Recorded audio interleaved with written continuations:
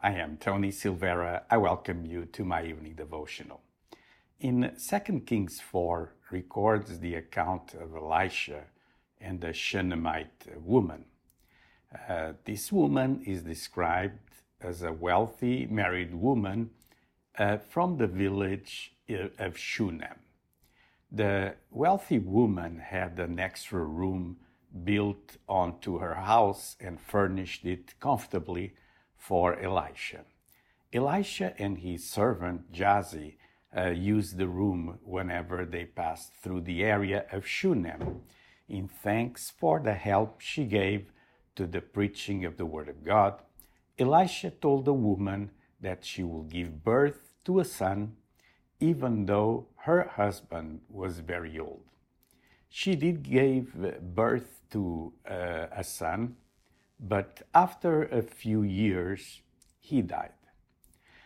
The woman placed the boy's body in Elisha's special room and then went to find the prophet. Elisha came and raised her son from the dead. Let's read in 2 Kings chapter 4, 32 to 35. Describes what happens like this. When Elisha came into the house, he saw the child lying dead on his bed. So he went in and shut the door behind the two of them and prayed to the Lord. Then he went up and lay on the child, putting his mouth on his mouth, his eyes on his eyes, and his hands on his hands. And as he stretched himself upon him, the flesh of the child became warm. Then he got up again and walked once back and forth in the house, and went up and stretched himself upon him. The child sneezed 7 times, and the child opened his eyes. This is quite a detailed description of this miracle of resurrection. When Elisha arrived, he went into the room with the dead child, shut the door, prayed, stretched himself on the child to warm him, and prayed again. God heard his prayer and restored the life to the child. Let me talk about life and death.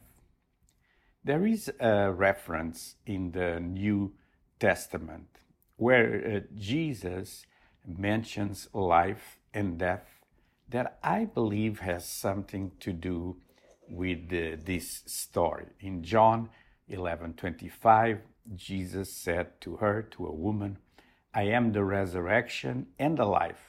Whoever believes in me, though he die, yet shall he live." But let's go back to the story. I want to mention 3 details, 3 things. First, Elijah shut the door and prayed. Relate this to your life. Are you praying regularly for the salvation of your children, for someone else's children? Are you seeking that place of intimacy when it's you and God? Second thing, there was personal contact. The intimate contact there was of eye, mouth, and hands. This suggests that if we are going to win our children to Christ, we need to be able to see things from the child's standpoint, be able to speak in the child's language, and be able to enter into the child's interests. This, of course, for a child or for someone in your family. And finally, third, there was an intense desire and effort. In verse 34, we are told that the prophet stretched himself out upon him. You know, bringing God to someone is hard work, demanding the sacrifice of time and energy. It often proves disappointing but it's glorious, worthwhile work and brings great reward to the worker. There was great patience and perseverance. Elisha had to hold on to God and to work in faith. We see that the child sneezed 7 times before coming back to life. Then there is the sign of vision, for we are told at the end of the miracle that the child opened his eyes. We know we are also entrusted with the message that brings life to those around us. In John 5:24, Jesus said, "I tell you the truth, those who listen to my message and believe in God who sent me have eternal life.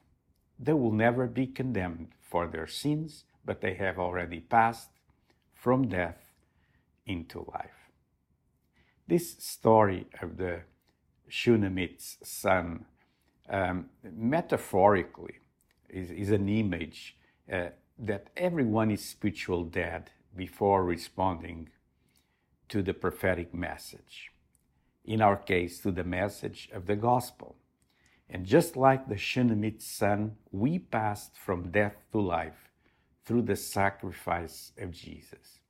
It was hard work, perseverance from him that caused the miracle of resurrection to happen in our lives. This was my evening devotional for tonight. I would like to pray for you because I believe that not only God wants to give you life, but he wants to bring life to your loved ones, to your family.